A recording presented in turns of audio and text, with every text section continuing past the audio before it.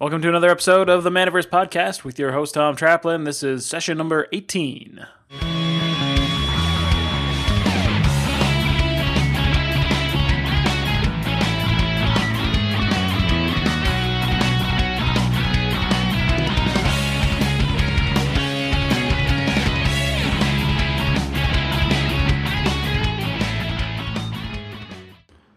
On today's episode, I talked to Pat Johnson. She's the owner of the aptly named Pat's Games in Austin, Texas. Pat's story is pretty different from the other entrepreneurs featured on the show so far. Unlike many other game stores, Pat's Games focuses exclusively on Magic. And the thing is, she's crushing it. In fact, Pat has literally built a castle as part of her business. Over the course of the episode, Pat and her business manager, Jim, give us a ton of tantalizing insights into what makes Pat's Games a force to be reckoned with. If you want to get a great understanding of how to build a business around Magic, Pat's got what you're looking for. So let's dig in.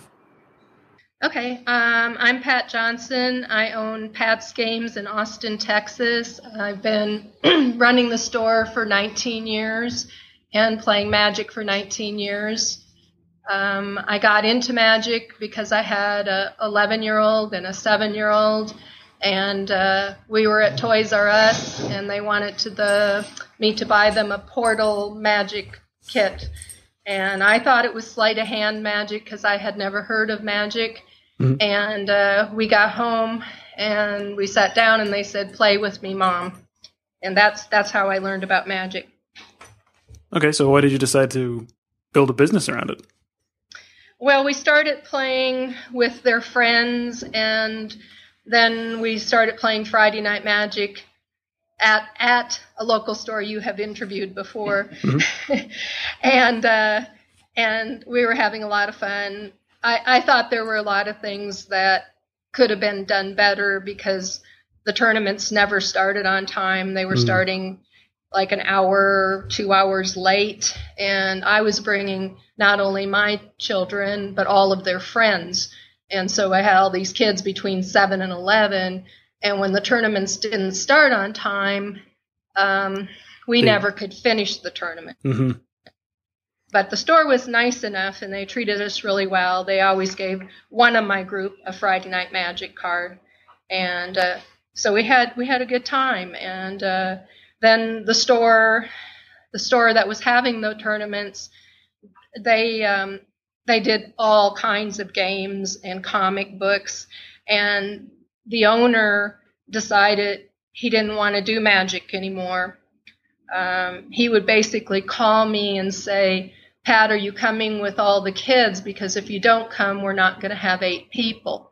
And then the judges that he had were husband and wife who worked at IBM and moved to Virginia.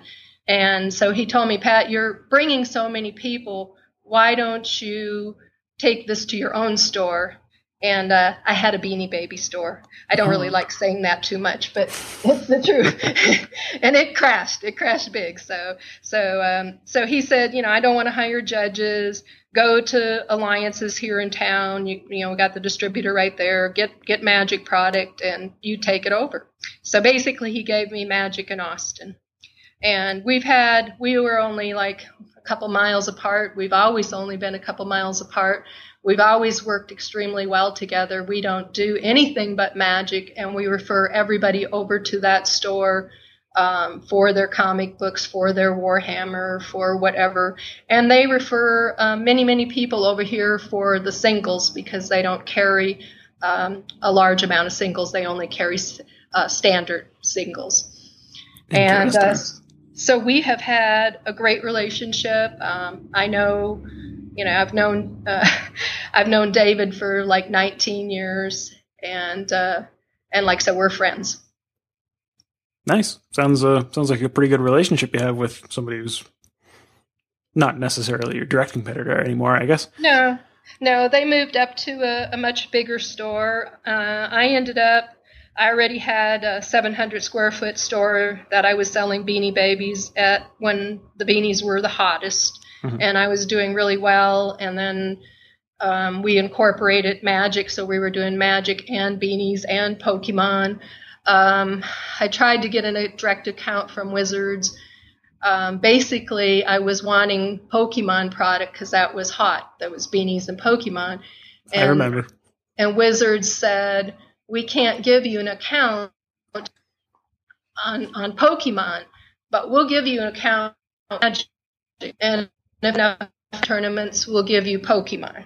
So I had my kids playing Magic and Wizards agreeing that, I could get the hotter product at the time if I did Magic tournaments, and David giving me Magic. So there were only like 2 other stores in Austin doing tournaments at that time. When was this? So this is like 1996. The beanies crashed in 1998, and Pokemon was also going down at that time. So it was kind of cool because my store never really faltered as the beanies supported the Magic, and then the Magic began supporting the beanies.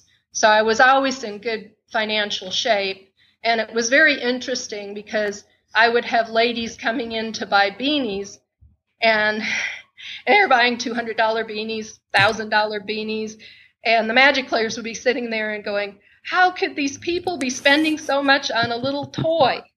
And then the ladies would look at the Magic players buying, $50 cards, and they go like, how can these people spend all this on a little piece of cardboard? And the deal was, it was the same thing. They were collectibles. They were the same thing. And so it was an easy transition for me doing, because they were basically the same thing. Yeah. No, that sounds really good, actually. That it turned out really well for you, that it transitions very smoothly into something you didn't have to pivot that hard, actually.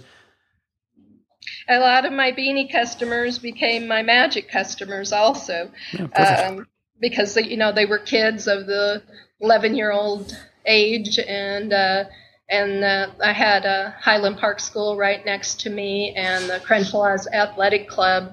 And so the kids would come over after school and play Magic. And so I had a built-in right close a group of customers. And the parents already knew me from selling beanies and also from substitute teaching at Highland Park. So it just went really well because all at once I had, 24 kids around 12-year-old, 13-year-old, 16-year-old playing Magic. And it started with all kids. Okay, so why only Magic? That's one of the things that I wanted to ask you about specifically, because most stores that I've talked to, most stores in general that sell Magic, it's only a portion of their business. Like it's usually like one of the biggest ones because it's a great game, but it's very rare for a business to actually just be Magic. How did you do it? Well, I did start out with Pokemon and Magic. Pokemon, I started doing $40 cash tournaments and this was a lot of money 19 years ago. Mm-hmm. And so I started getting all the adult or, older Magic crowd in, and they were playing Pokemon to get in on the money. Mm-hmm. And basically, I started with just those 2 games. I did try to do more of Wizards games. Pretty much wanted to support Wizards in any of their games, and so I did do Duel Masters, I did Dreamblade, I did Neopets, I did Harry Potter, I did The Simpsons, and many Transformers, many more, and I was successful. I got Duel Masters going with about 50 people here. Neopets was a great crowd. They were younger, and we had tournaments at 11 in the morning where Magic players and older crowd doesn't want to get up at 11 on a Saturday. Mm-hmm. And that group, when Viacom did not renew the license with Wizards, Neopets went away, which was really sad. And the people that were here were such a close-knit community that they kept coming every Christmas for several years to play Neopets and get together. So that was really interesting. But Wizards never kept these games going. Mm-hmm. As hard as I tried, I even took all my Magic product out of my display case and put in the Dreamblade figurines. And And then Wizards dropped it, and of course they dropped. Sorry, you broke up there for a second. So I just and then they dropped Duel Masters too, and I decided the only thing that they were keeping going was Magic, and so I decided I'm just going to do Magic. So I didn't do Kaijudo when they came out with that, and I haven't done any of their other things. I mean, I love Wizards. I want to support Wizards, but, they kind of let me down when I convinced people to buy cards, and then those cards became worth nothing. Mm-hmm. Yeah, I can see how that would be very disappointing. Both sides, for you and the players. Exactly. And I crossed over what I did was to get people into Dreamblade. I was really taking my Magic players and getting them into Dreamblade, and I let them take their prizes when they played Magic. I let them take Dreamblade for prizes. And basically for Pokemon, I let them take Magic for prizes. And so I was really taking my own customers and stealing them from one game to another. And they only have so much money to spend. So it wasn't like it was really helping my business to have more games. I did try Yu-Gi-Oh! I didn't like the way Yu-Gi-Oh! Worked with only certain high dollar cards. Everybody needed the same high dollar cards. There wasn't any diversity in the decks. And so I did try a few other things, and then I just came to the point where I'm getting huge Magic crowds. The Magic players want all the attention. They want more and more different kinds of tournaments and more days of the week to run them. So, like I said, it was all I needed. It filled our store. It filled our time. It filled our store so full that I had to rent a second store. I had 700 square feet, and then I rented another 700 square feet. And then I started using the flower shop next to me in the evenings. And then all the rent I was paying, I decided I just need to go ahead and buy my own property. And so I did, and got really lucky because I bought it 12 years ago, and that was before Austin just really boomed. And the property that I have has doubled in price. Nice. And so... yeah, so I got really lucky on that end also. Okay, so describe your store now. Like, what does it look like? My store is a castle. I bought 2 lots, and one had a house that was built in 1945. The other lot had an old garage on it that I tore down, or had Habitat for Humanity tear down and donated the lumber. And first, I didn't have enough money to build what I wanted to build on the empty lot. So we ran our tournaments out of the old house, and it was pretty dilapidated. I mean, it had old green cupboards that were fallen broken, and we just cut a big hole in one of the kitchen walls and made it our sales area. We put all our Magic product in the closet. We weren't even closed one day. We just moved in the night and opened up the next day. We had people playing all over the yard. We had people playing on the front porch. And then I was lucky, and I found a new builder in Austin, and he gave me a tremendous price to build my castle. And I would have liked to build it 2-story, but the bank only let me have enough money to build a 1-story. but I do have the bridge, the pond, the troll under the bridge, the koi.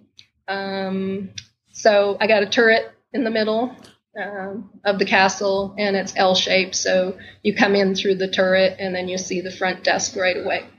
So it's a literal castle. It is a little castle. It's not huge. Like I said, it's 1,400 square feet, and the little house next door is 1,400 square feet.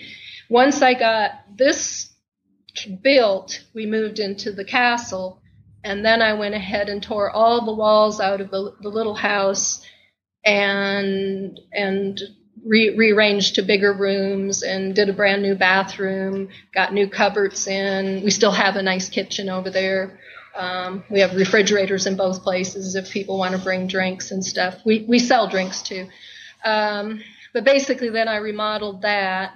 And then even between both buildings, I don't have enough space. So I built 2,000 square foot patio, I believe. I was asking Jim for sure. At least a 2,000 square foot rock patio using Boston rock. And then I had it covered. First, I thought we could go with just having it open to the sky, but the rain and the pecans, and I had canvas over it, and all the rain and pecans gathered up there and got rotten, and it wasn't working. So then I had to have it covered. And then the tournaments were so big.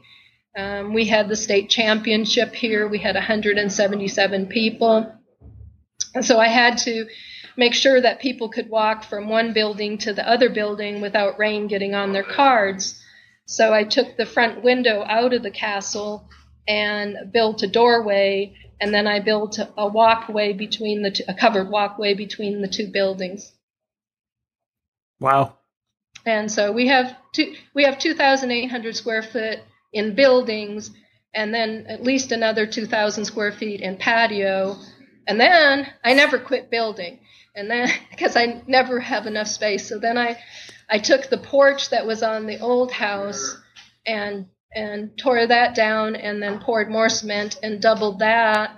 And that's the smoking area. We have the designated smoking area. So it's a high porch, so it's kind of cool. You can look off, get a nice breeze because you're up higher. And then below that, I have another smoking area, which is, again, patio. And now we're starting to go into the backyard and landscaping that. My two passions are magic and gardening. And I combined both of them. We've had weddings here, birthday parties, Eagle Scout meetings. We close at 5 on Saturday, and then Saturday afternoons and Sundays we can do special events. Wow. It's hard not to say that. That sounds incredible. It's just insane in that I didn't even know what magic was. And now I work every single day. I'm here to kick every tournament off in the evening. We run on Tuesdays and Thursdays. We run all 5 formats. We do Legacy, Modern, Booster Drafts, Standard. What's the other one, Jim? So we do all the formats. Pauper. We do Pauper on Friday nights. We do Commander. And so basically the whole property is just full of Magic players, and we give usually we call it the clubhouse now next door. That gets Standard and Modern. The main castle gets Booster Draft and Legacy. And like I said, we get the 60 people on Tuesdays and Thursdays. Those are our biggest nights because there's not very many stores in Austin doing events on those nights. Friday nights are huge in Austin now. There's, I think, 20 stores doing Friday Night Magic. We are a big city of 1 million people. And so Friday nights for us are kind of small because people are generally going to play close to where their house is because traffic is really bad and stuff. But we had the biggest PTQs in Texas. And Wizards did choose us to do the PTQs. Now they have pre-PTQs, and a lot of stores get to do them. But people like the way we run tournaments because we start them on time. I don't care if it's a 10-person tournament or a 300-person tournament. We start on time. That's my big deal. And if traffic's bad and they give me a call, I'll wait 10 minutes, but just 10 minutes. And I think people like the consistency. They know what they're going to get here. We have very good judging. We have expertise in Magic because we don't have to learn all these other games. And Magic players really like to be just with Magic players. At least that's what they tell me. They don't really want to be around Warhammer. They definitely don't want to be around Pokemon and little kids.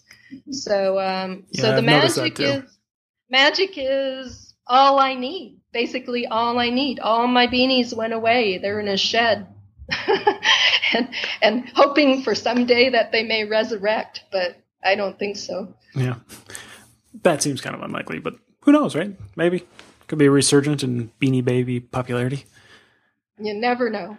So is it the fact that Austin is a major city that you get such high turnouts compared to Yes. other places? Is that the reason?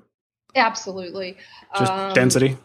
Density. There's 150 people moving into Austin every day. And my location is really fantastic because I'm right next to UT, the University of Texas. Mm-hmm. So kids can bus over here. So we got a pretty big college crowd. Mostly all our players are older now. I think when Wizards quit doing the Junior Super Series, I lost a lot of my kids that were coming here. But then the kids also grew up, went off to college, and now have come back. It's been interesting because I've followed these people for 19 years. A lot of them consider me their mom. They come into Austin. Even if they don't have time to play Magic, they'll stop in and say hi. Nice. It's good to have that kind of a relationship with somebody you've known for a long time, even if it's just a customer. Many of the parents have come and thanked me for keeping their kids off drugs and giving them a safe place to play. And we used to have, it used to be all kids, and I put up a basketball hoop so when they finish early, they could go out and play basketball. I've baked cookies here. I had an oven. Just was very good times. I've been so fortunate to have this kind of job. And all these people, all the Magic players go, I wish I could own a Magic store. But a lot of them don't realize how much work it is. Okay, it's definitely a very difficult path in life. It's like any entrepreneurial endeavor. It's a ton of work. It's way more than you'd think looking on the outside in. But one of the things I wanted to ask about specifically was when you were transitioning and you were moving and you moved into the house before you had the castle, how did the players react to playing in what's kind of like someone's home? How did that work for them? Exactly. When we were playing in the little house or clubhouse, mm-hmm. To me, the clubhouse was beautiful. It sounds nice. I mean, it was beautiful when I moved in, and it was all, all the windows were broken and we had to board them up. The cupboards were falling down. But to me, it was beautiful because it was mine. And the players did feel like they were at home, and no one ever really complained. Years later, someone said something about, I remember when we played in that dilapidated house, and my feelings were so hurt because I never really saw it that way. But it was, now that I think back of it, it was. And now this last year, I put brand new windows in the house, continually, every penny I earn, I put back into the property, making it nicer for the players. And it's just fun. That's why I work. This business is one of my children. Mm-hmm. It's one of my children, and I have two daughters that helped me when we started the store. They worked for me. They were only, like I said, they were 11 years old. And it was the three women running the store. My son didn't want to work with us, but it was a very different time, very, very, very different time. There weren't any women running stores. There were very, very few playing Magic. But my daughters were very good at Magic. So was my son. We went to nationals in San Diego for the Junior Super Series. So yeah, it's been a family thing for us, a family business. My family grew up, and my son is now in Daytona Beach. He's an airline pilot, and my daughter is getting a PhD in quantum physics, and my other one is a carpenter. She helped me build some of our buildings, so she's still with me. But they all still play Magic. Yeah, it's funny how it kind of follows you through life. It does. I've taken breaks, and I think everybody takes breaks, but they always come back. Yeah, pretty much everybody quits for a little while, but it's quits with air quotes. Like it's always a couple of years, and then it pulls you right back in. You just can't stay away. Okay, I wanted to ask, when you said that you hold virtually every format in just a single day. Yes. That seems pretty incredible. Yeah, and they all make too. We get up to 29 players playing Legacy, where a lot of places can't even get 8 people playing Legacy. Yeah. But we have a very, very strong Legacy crowd. And then our Modern, we'll get it 12 to 15 playing Modern, 12 to 15 playing Standard, and probably 2 8-people drafts going. I didn't add that up, but it comes to about 60. Mm-hmm. And some people play Modern and they play Legacy, so some nights one will have a bigger group than the other.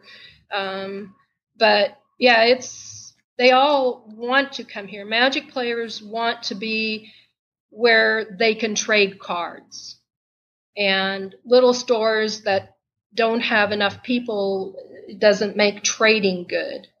And so a lot of times there's a Facebook group called Austin, Texas Magic Players, ATX Magic, mm-hmm. and they all talk on there about, okay, we're going to meet at Pat's tonight. We're going to play test for this Star City Games thing, or and so oftentimes, I mean, they'll also say they're going to meet at the other stores in Austin too, but most often they meet here because of the large number of people.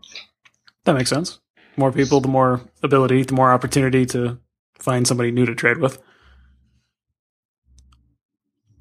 Yes, and we're centrally located. Like I said, it's there's two pretty good stores, well, actually 3 now out south of Austin, and then there's some way out in Cedar Park, which is a suburb of Austin, and then some way north. So when people want to meet, the location is just very important, because it's equal distance for everybody. And I've had quite a few people that have actually rented apartments that are a couple blocks from my store. And one guy just lately sold his house out in Steiner Ranch, which is a very expensive neighborhood, and bought a house right here 4 blocks from my store. So just to be close. They really want to be here at home.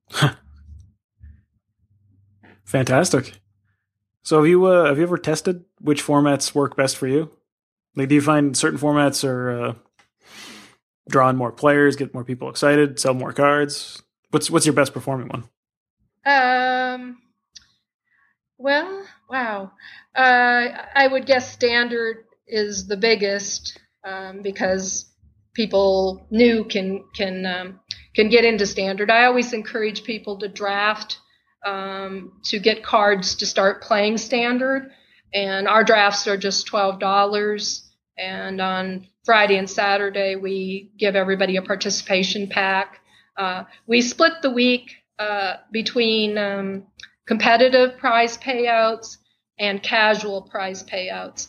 And Tuesday, Thursday are our competitive nights. We want to get everybody into the store at least once a week.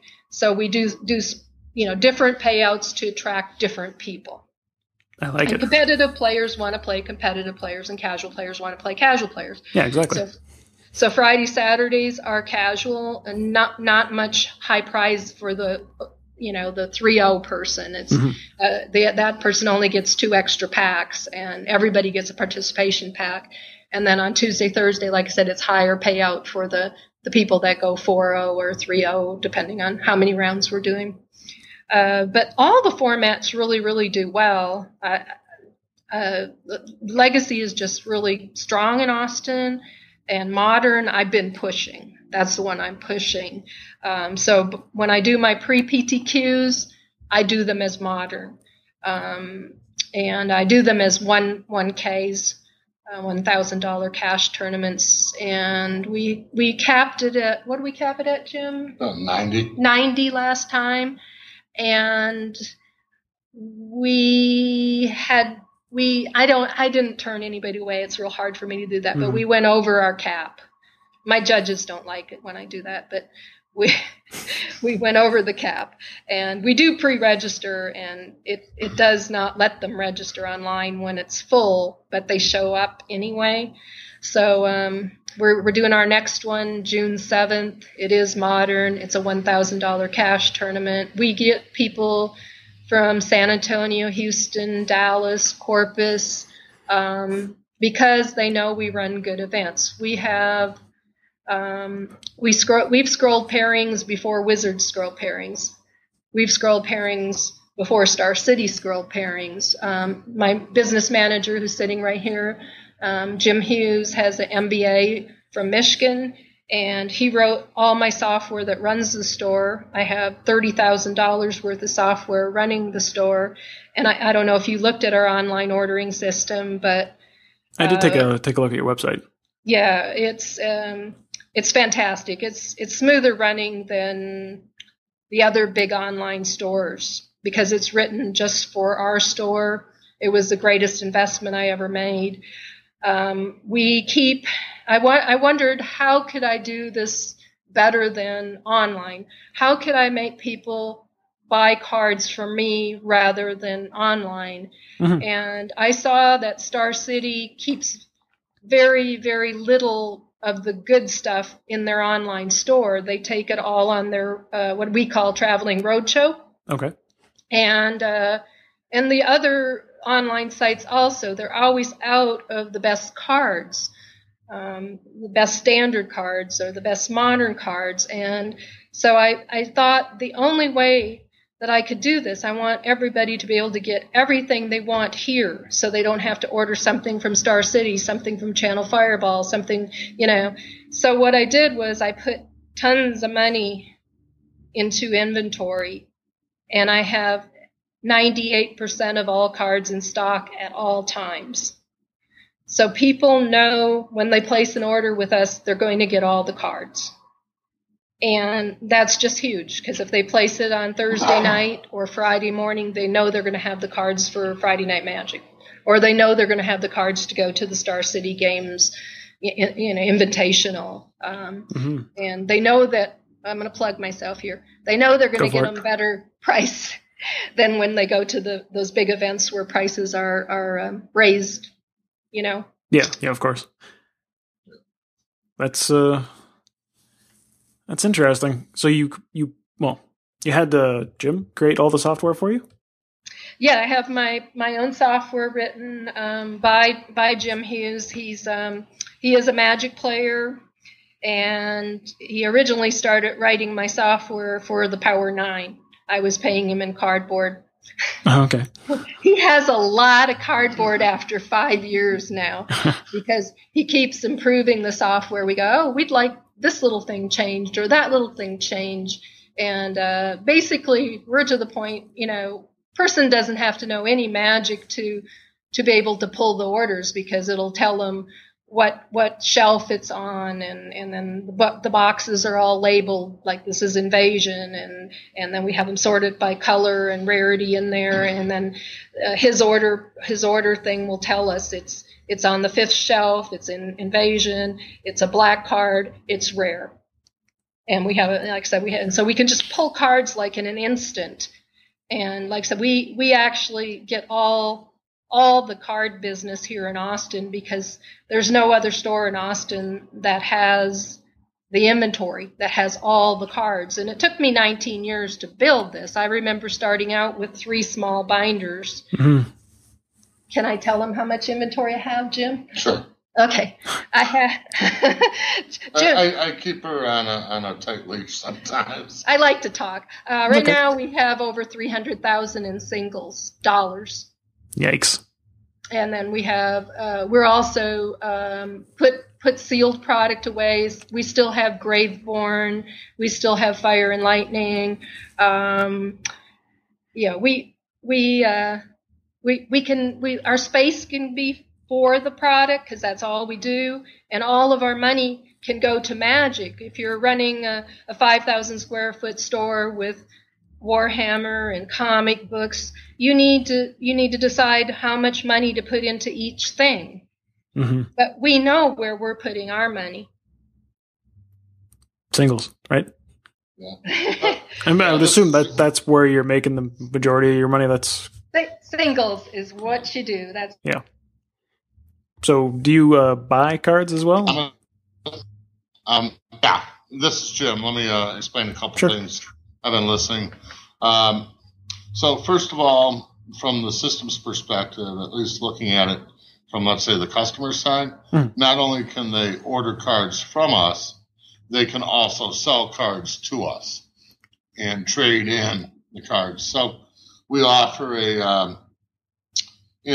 we've got our buy list out there, and then we offer a 20% premium on top of the buy list for store credit. So you see a lot of these orders coming in where, they're buying the guts of a deck, whether it's a standard deck, a modern deck, and they're trading in all their extra stuff for their old decks. And they're making their deals on their own. So that I think is, I think that's answering the question that you were bringing up. Mm-hmm. We also have a program, our customer loyalty program, where every month we send out an online gift certificate for 3% of your purchases, if you've exceeded a threshold. So, that's been very popular. We're getting set either today or tomorrow to reward our top 50 customers with gift certificates towards, Modern Masters 2015. The system is integrated with the email system that we use. So when you create your customer account, assuming that you leave the checkbox checked, we automatically add you to our email list. And all of this is in furtherance of, I think, one of Pat's really core strategies, and that is maintaining the relationship with the customer. She's mentioned she's here all the time. She knows the customers.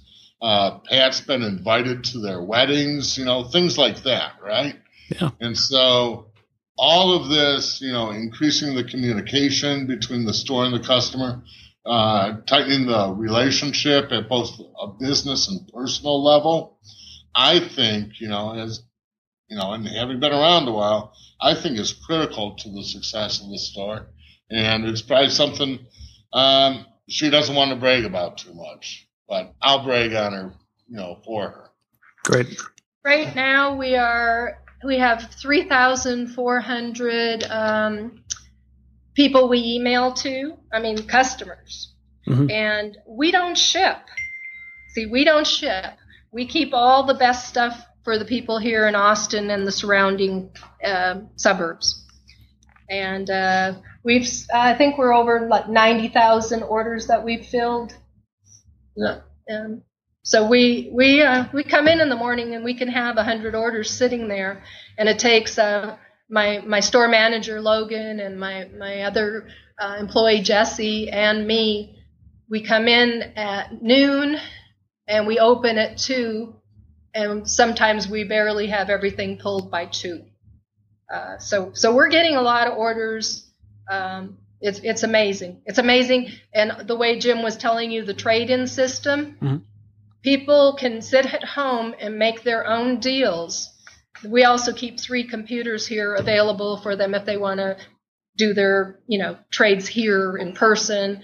But it makes it so streamlined that I only need 2 employees, which I do keep my overhead as low as possible. And we try to make everything computer operated. Our registration has always been online pre-registration, and like I said, we run everything just so smoothly because we've had the 19 years experience doing it.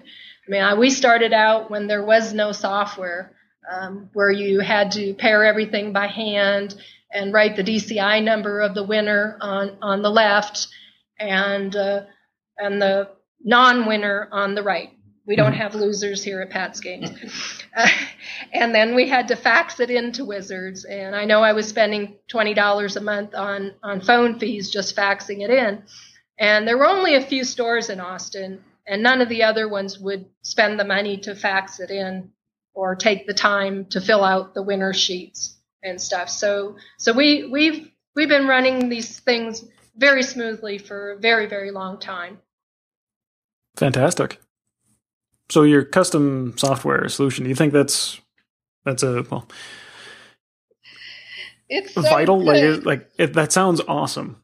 It's so good. I don't want anyone else to have it.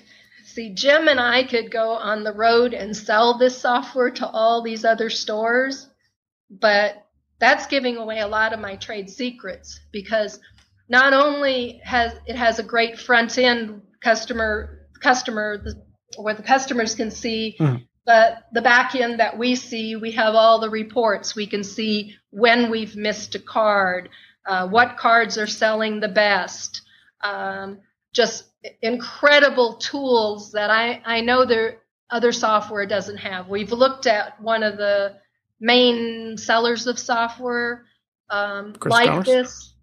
Yes. Yeah. I wasn't going to mention their name, but ours does so much more. So much more. I can go set by set and sort the cards however I want to. And I sort them by rarity, and then I just go down the list and see, balance on hand 10, balance on hand 40, balance on hand whatever. And then I do raise and lower my buy price according to what we have. I don't use Star City's buy list. I don't use anybody else's buy list. I need this. I raise this price up high. Sometimes it may not sound smart, but I'll pay full price for it, because my goal is to fill every order. And I might lose on that card or not make anything on that card, but I'm going to make money on the rest of that order. And that person's going to keep coming back. They like the fact that they can see the cards. They can see that they're in near mint condition. We do, if they want some moderately played ones, we give them better prices on that. But we check for counterfeits, which has been a lot of problems for other stores, especially stores that don't know how to check. And we try to keep the other stores in Austin informed on when counterfeits do come into Austin. I give the stores a call and I tell them what to look for. Do you have a system to figure that out? Basically, my store manager is so experienced. I mean, he knows like special print runs where, this one set, there was one special little print run where the font was a little different or the ink was a little different. It's just from looking at billions of cards and then reading all the articles, and then we have the magnifying glasses, and, we do the little bend test, but we know what to look for. And we stay up on top of any articles out there on Reddit and anywhere that we're hearing about counterfeits, and then know what's happening with that counterfeit. Is it too shiny? Is it too thin? Does the blue pixels show through it? The blue on the cards, and so I mean we know what to look for. And again, the customers here in Austin know that they're going to get good cards. Okay. How often has counterfeiting been an issue for you? We've had counterfeits come into the store.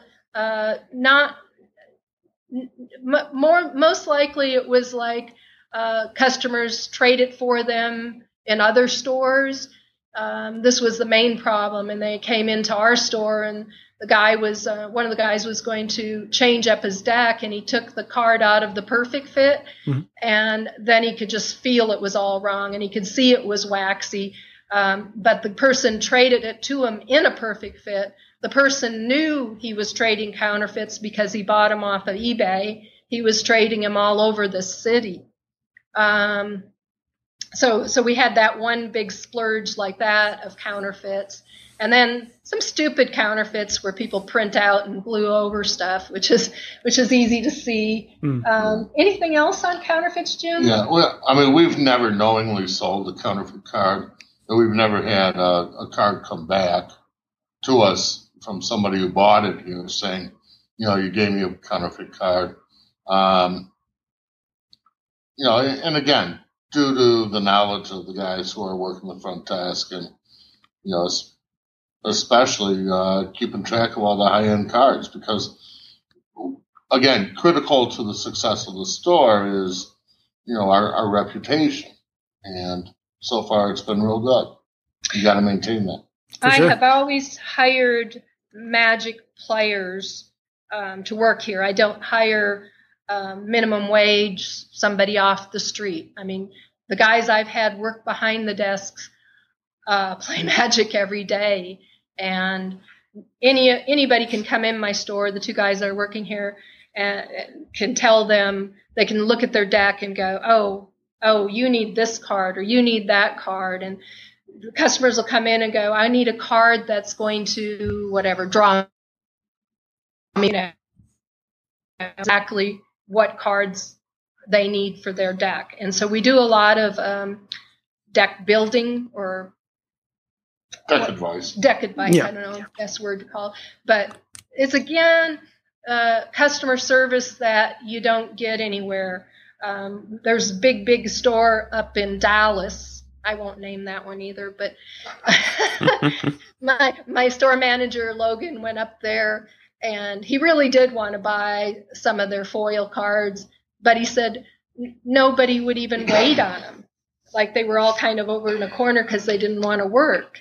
And he said it was incredibly bad service, even though they had a tremendous stock of cards. But automatic turnoff. Yeah. Right? You don't, why even support a business that's not going to, even appreciate the fact that you came in the door? Well, like I said, I work every day here with my guys, and my guys also get profit sharing. So they have an extra incentive to work hard, although they really, really love the game. They know the game. They take pride in being able to tell people advice.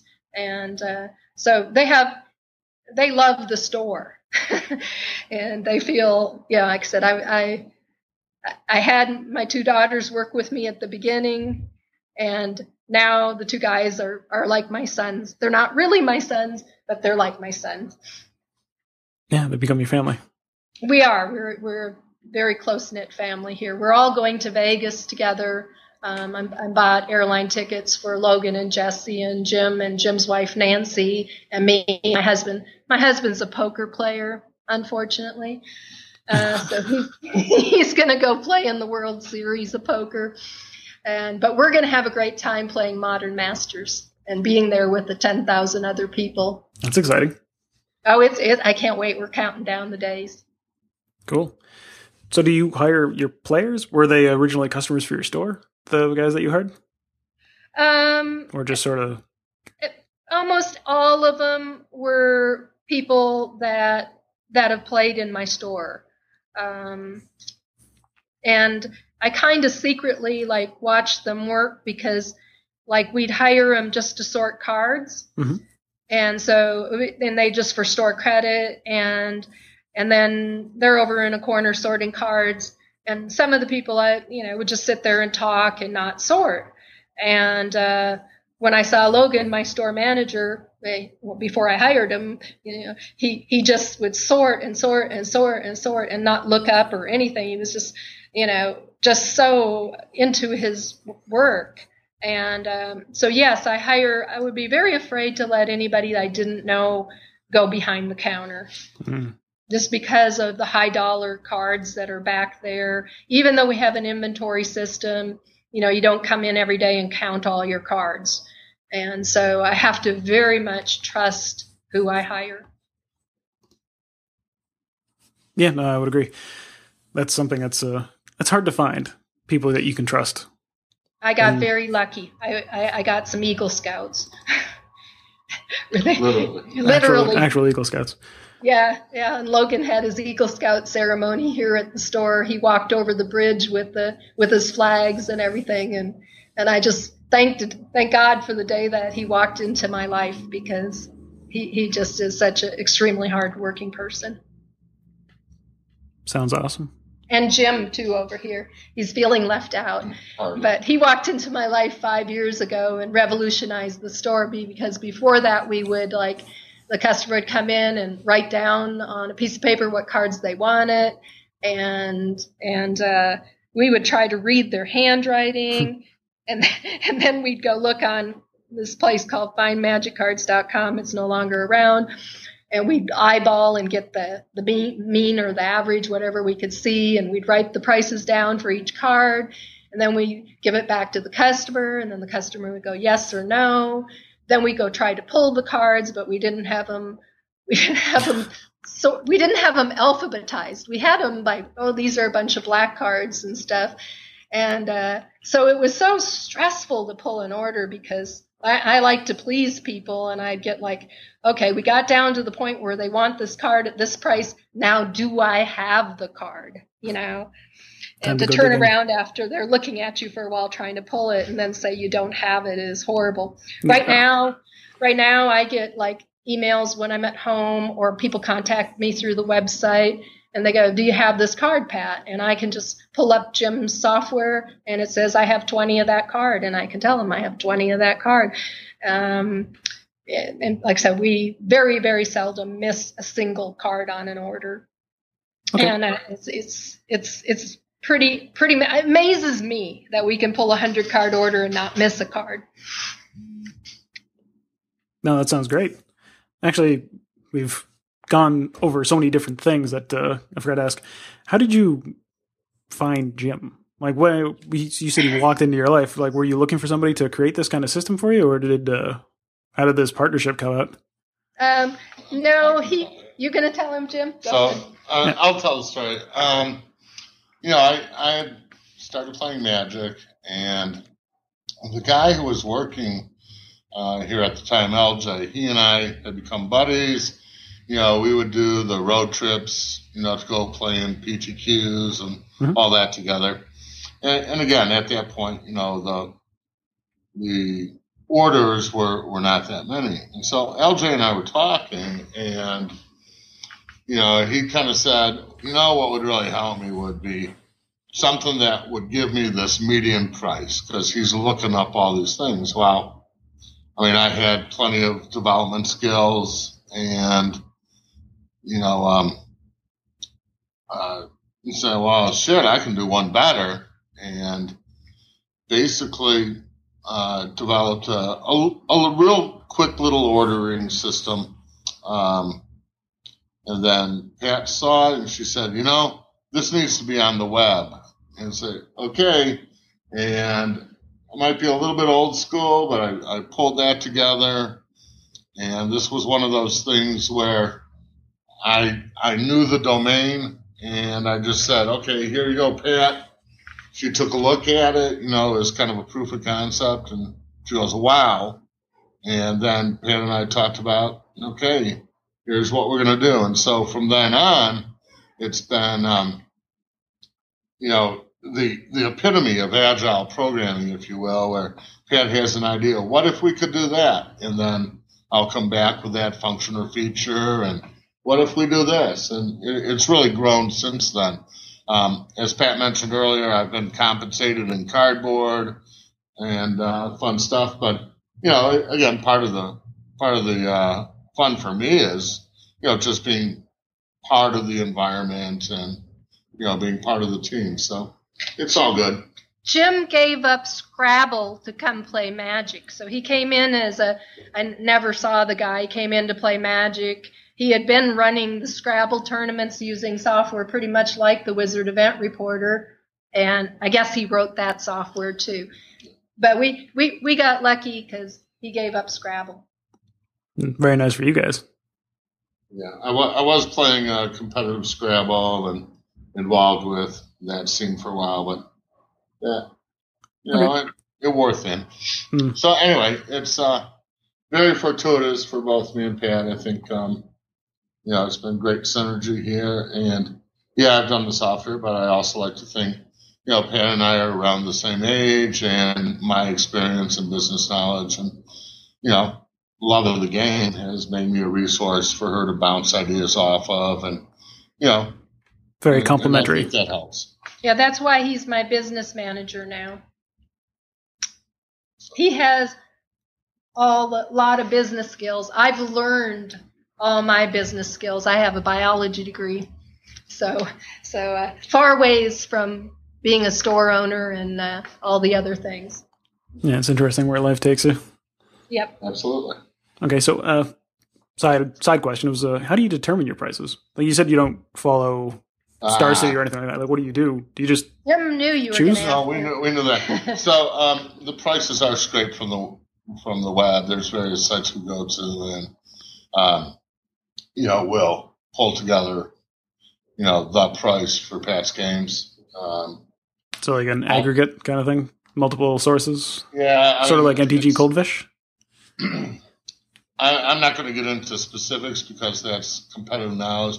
One of the best comments somebody made to me. We've got a bunch of players around here who, they play, but their passion is trading and trying to arbitrage stores, especially online stores. Mm-hmm. So if they know that a card has gotten real hot, the best thing they love doing is saying, okay, I got this card that, for $1.50 and it just jumped up to 10.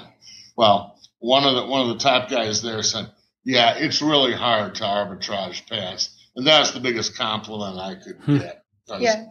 My system makes sure that, we call it real-time pricing. And I'm not going to go into details, but it's fair and it's very efficient.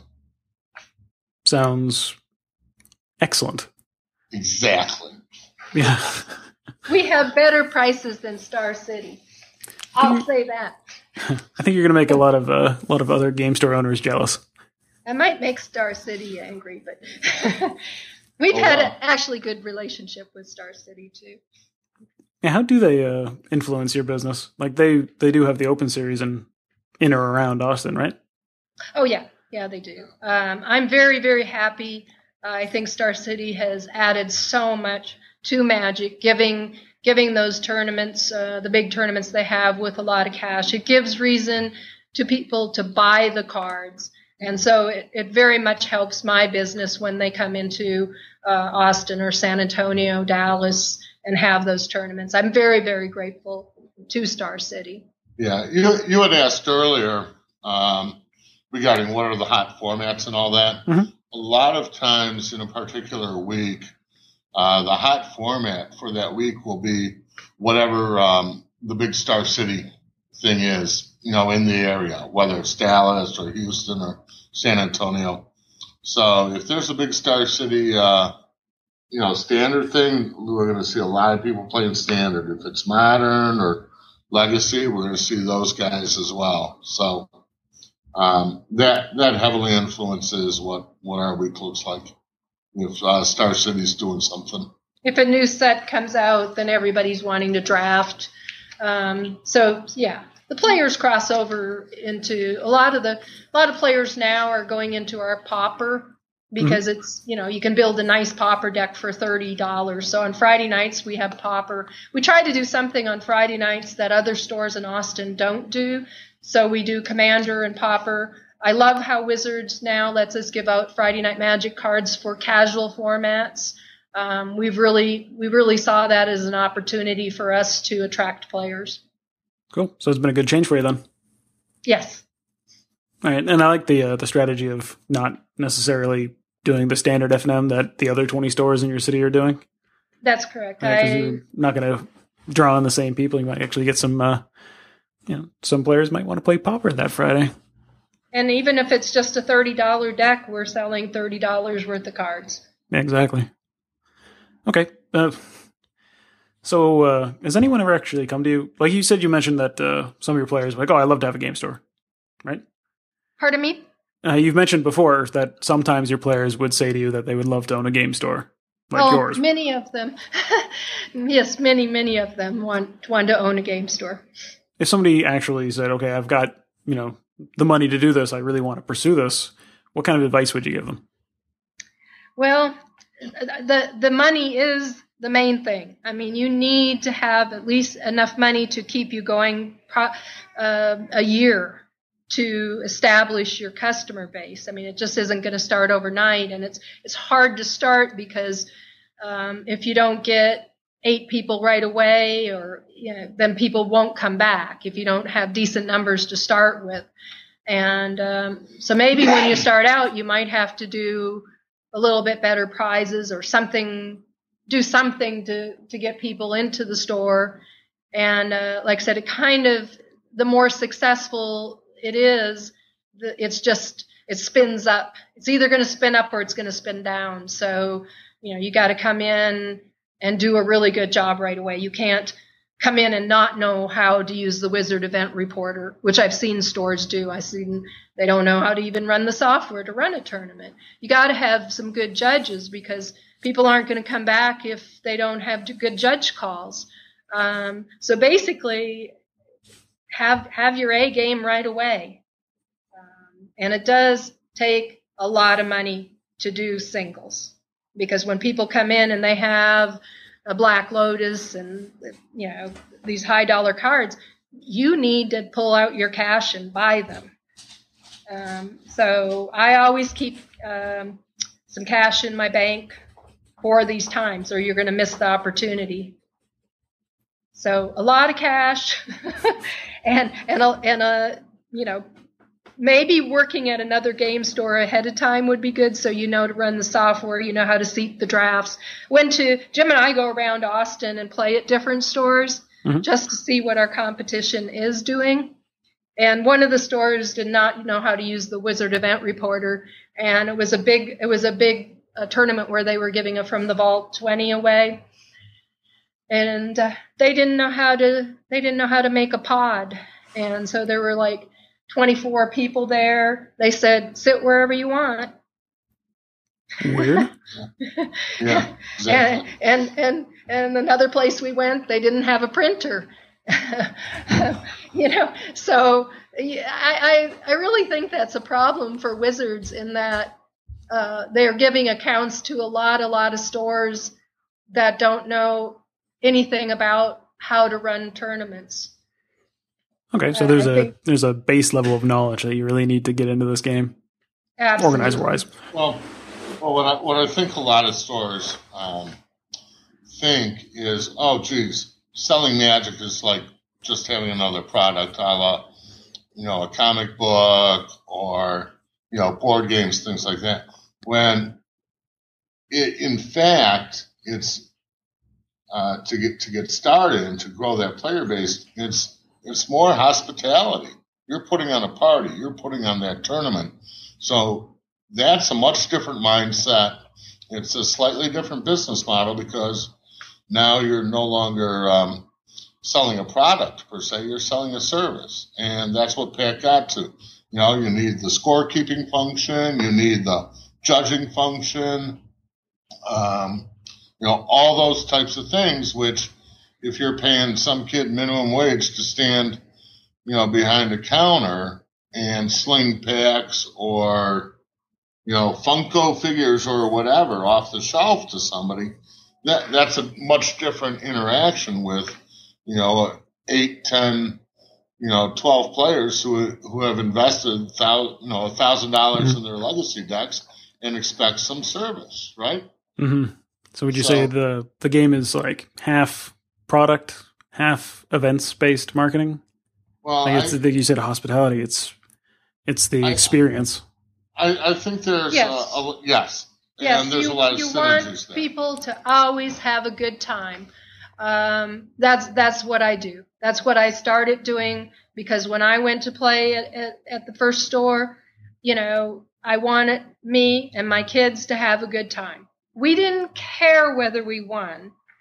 We just wanted to play, and the tournaments didn't start on time, and we didn't get to play as much as we would have liked. But just, I tell my players, if someone's not nice to them, I want to know. And we will definitely talk to them. And they will either straighten up or they will be banned. And I've banned a lot of people from my store. and people thought it was cool to be even banned from my store back in the old days. And they were telling people they were banned, and I didn't even know them. They'd never been in my store.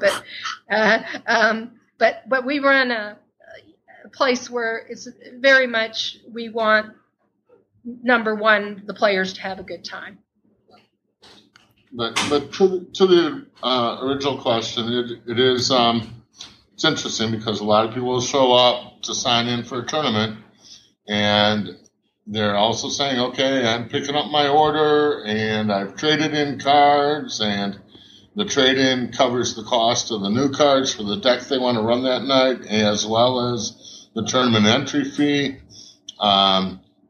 Or we've also actually minted, if you will, or handmade our own store credit coins. There should be a picture of one of them on the website. On the website. So we made our own money years ago, probably about 6-8 years ago, because we were keeping store credit on a spreadsheet on the refrigerator, and the spreadsheet really did hit the floor. And so I thought, what can I do? And I made these gold coins that have a picture of a castle on them and a dragon on one side, a castle and dragon on the other. And we made them in $3 and $6 increments because our tournaments are $12 and $6 for standard. And I never thought about how great these coins were going to be. It was just to solve the problem of the spreadsheet. And what it has done is we don't let people sell cards in our store, but they can buy coins to trade to other people. So if you have something and that someone else has it, but they don't have anything you want, you trade for Pat's Games coins. Now people are trading furniture to get Pat's Games coins. We've made a currency that's way beyond the store.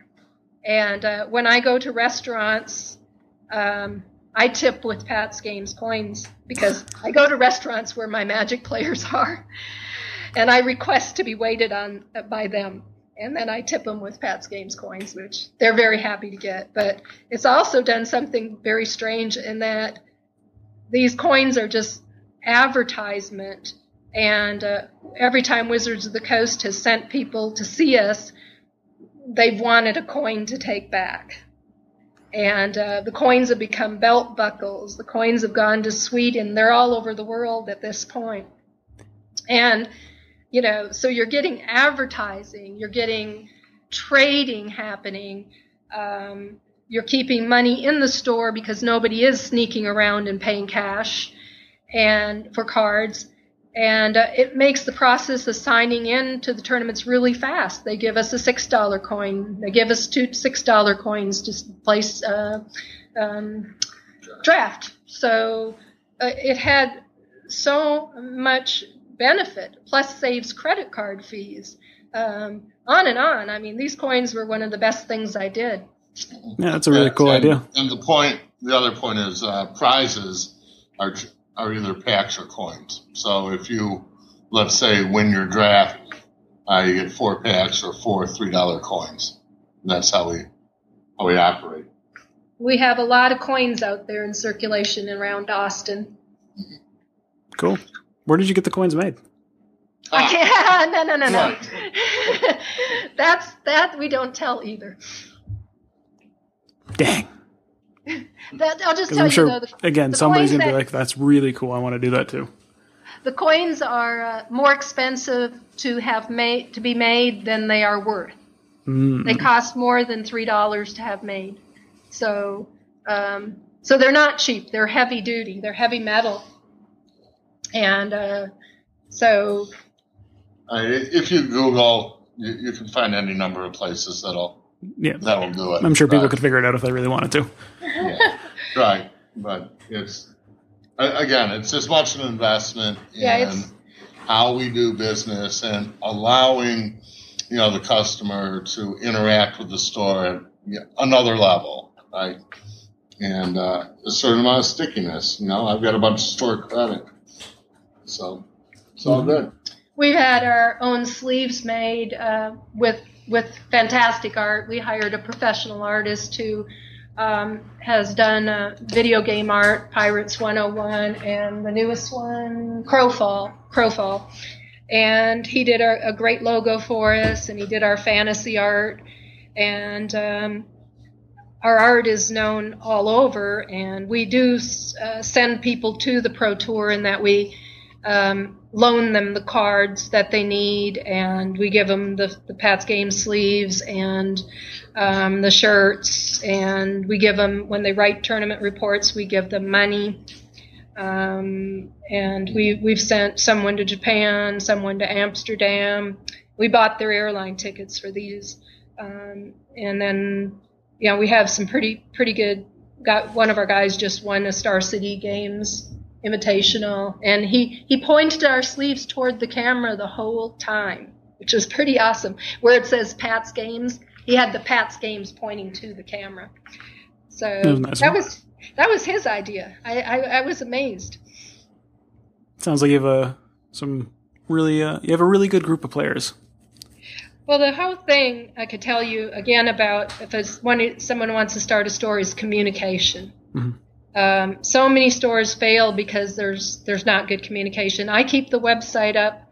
I know that you looked at it. I keep it up. I mean, everything old is taken off. Everything new is put up. We have a scrolling weekly calendar. We have the monthly calendar. We mass email. We work Facebook really hard. I put everything up on Facebook. I have 806 real followers. These aren't people that I paid Facebook to add to my number of people watching. They're real Magic players. And so I work really hard. I get up, my first hour of the morning is going to Facebook. And I'm friends with many stores, and the Wizard site, and I got your email, mm-hmm. And so I see everything people's putting up. This is a cool card. This just happened at Wizards. This is on Stars. MTG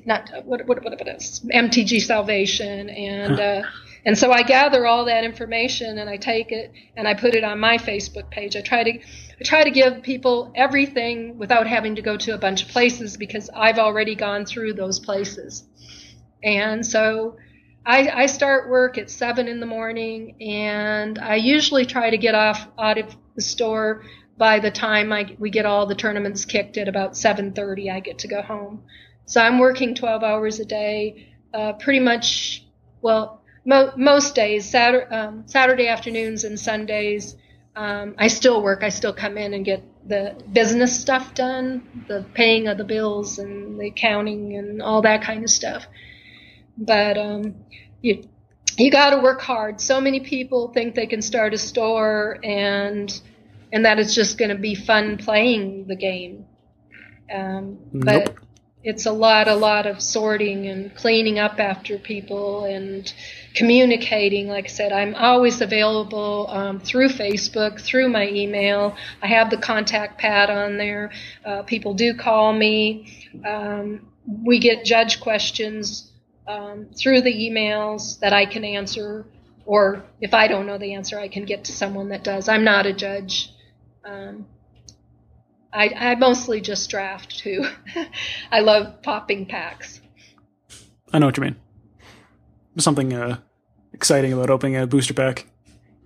Yeah, even if you own a store, you still want to open packs. Well, it's like a mini form of gambling. It is, and I am a gambler, definitely. Mm-hmm. But official company policy: Magic is not gambling in any way, shape, or form. No, of course not. Magic's it's got the same thrill, but none of the consequences. The game of skill. Yes, Wizards is very concerned. Yeah, of course. So I needed to interject that for the audience out there. Yeah, just in case somebody was alarmed. Exactly. Yeah. It is a game of skill. There's no longer any antes. people still ask about that all the time. I don't know why that rumor still goes around, because it's been so long ago that happened. Yeah, I don't know. Either way, they'll get over it. So what's coming up in the future for Pat's Games? What's new and exciting? Oh wow, that's what we get together, Jim and I and Logan, and we try to figure out what can we do? What can we do to make the store better? Where can we, and right now it's hard to think. Mostly I'm probably going to add more beauty to the outside of the place, more patios going around to the backyard. And people come here when we don't have tournaments. They come and just play under the patio. It's easy to get people out at closing time now, where it used to be very difficult, because I tell them you can just hang out on the patio all night if you want to. It's all lit up. And so I don't know. We're doing the best we can on our pre-PTQs. We are having still the biggest in the state of Texas, and so looking forward to the June 7th one. As a store, like I said, I don't know how much we can do better than we do. Yeah. Well, I mean, we're certainly gearing up for the Vegas trip, as Pat had mentioned. Mm-hmm. The PPTQ, is on the 7th, and you've got Origins coming out. So, the short term is real busy, just keeping up with the various Wizards products and events. When you look at things, there's, just general care and feeding of the software. There's always stuff that needs to be done there. But what's been real interesting is we've always taken a lot of our direction and cues from the players, and particularly in what formats we support and all that. A lot of times it's the players who are saying, yeah, we're interested in tiny leaders, or we're interested in Pauper, we're interested in this, and we go that route. There's a group who invented, or like to say they invent, four-headed giant. Everybody gets this sealed pool, and then they play two-headed giant round robin in groups of four. So I'm really seeing a lot of that happening, on the weekend and Fridays. These variant kinds of formats, because I think that brings a lot of fun, and so that's going to be something I expect to see a lot of over the summer. And then I also expect, the competitive Tuesdays and Thursdays, where it's the really solid, both constructed and sealed formats. We're going to see that continue to take off. We get new players, seems all the time. Just the other day, I cut 5 or 6 new DCI numbers. 6 new DCI numbers on Friday night. Wizards of the Coast does do this monthly or quarter, every month or every 3 months. I'm not even sure.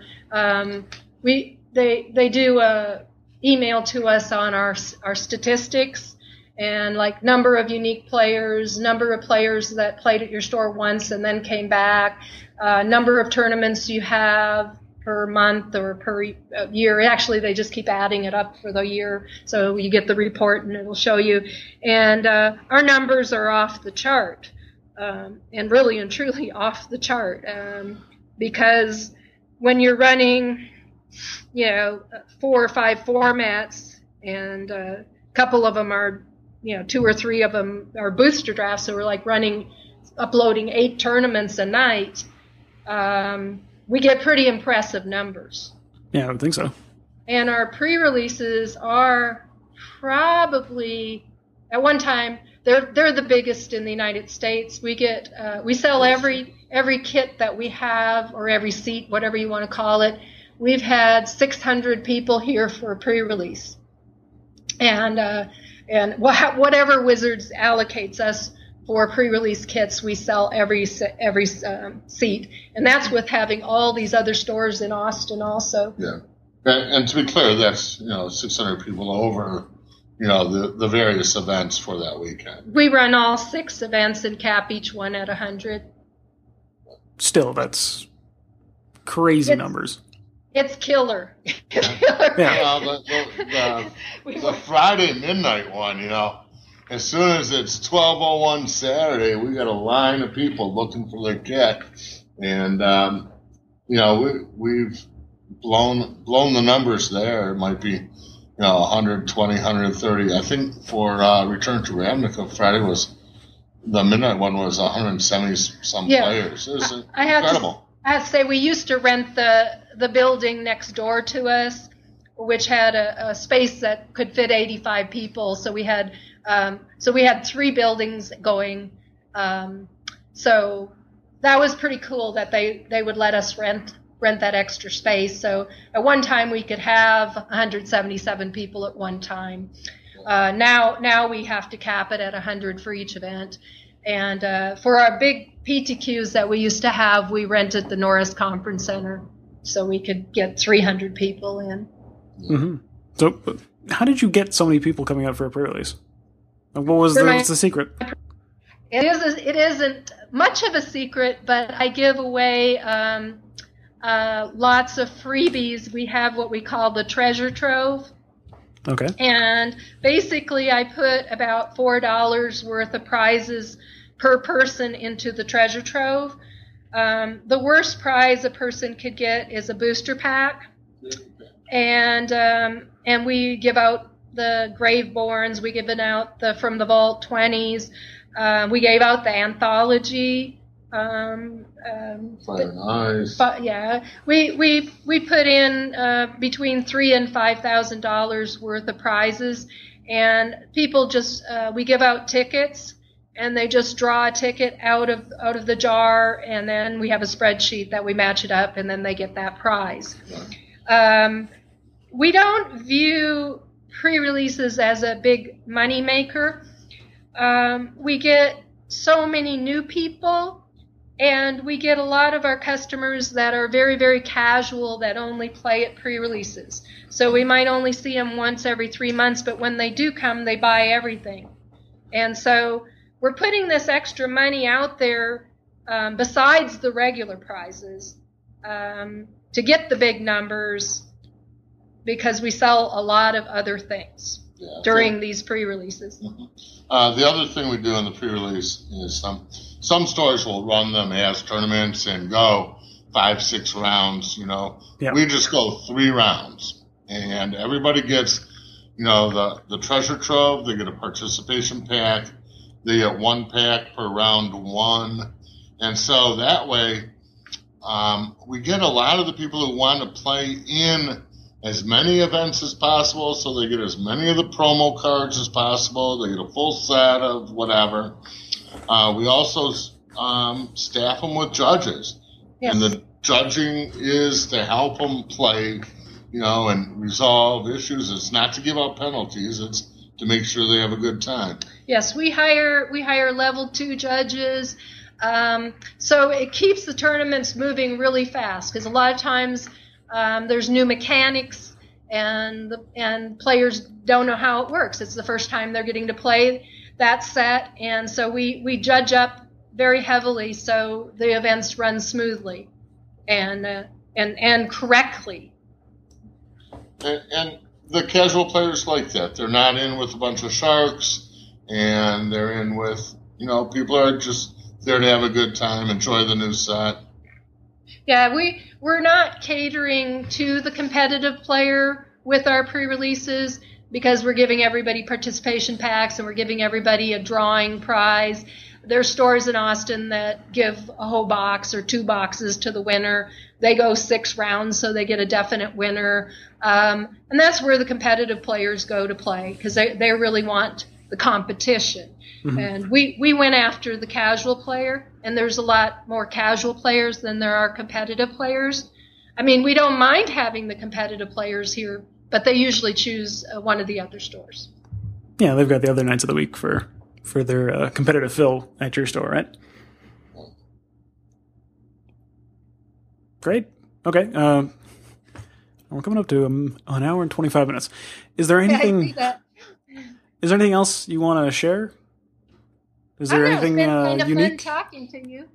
Yeah, I really appreciate you coming on the show and talking about your awesome store. I wish I lived near to Austin so I could come visit, because the place sounds incredible.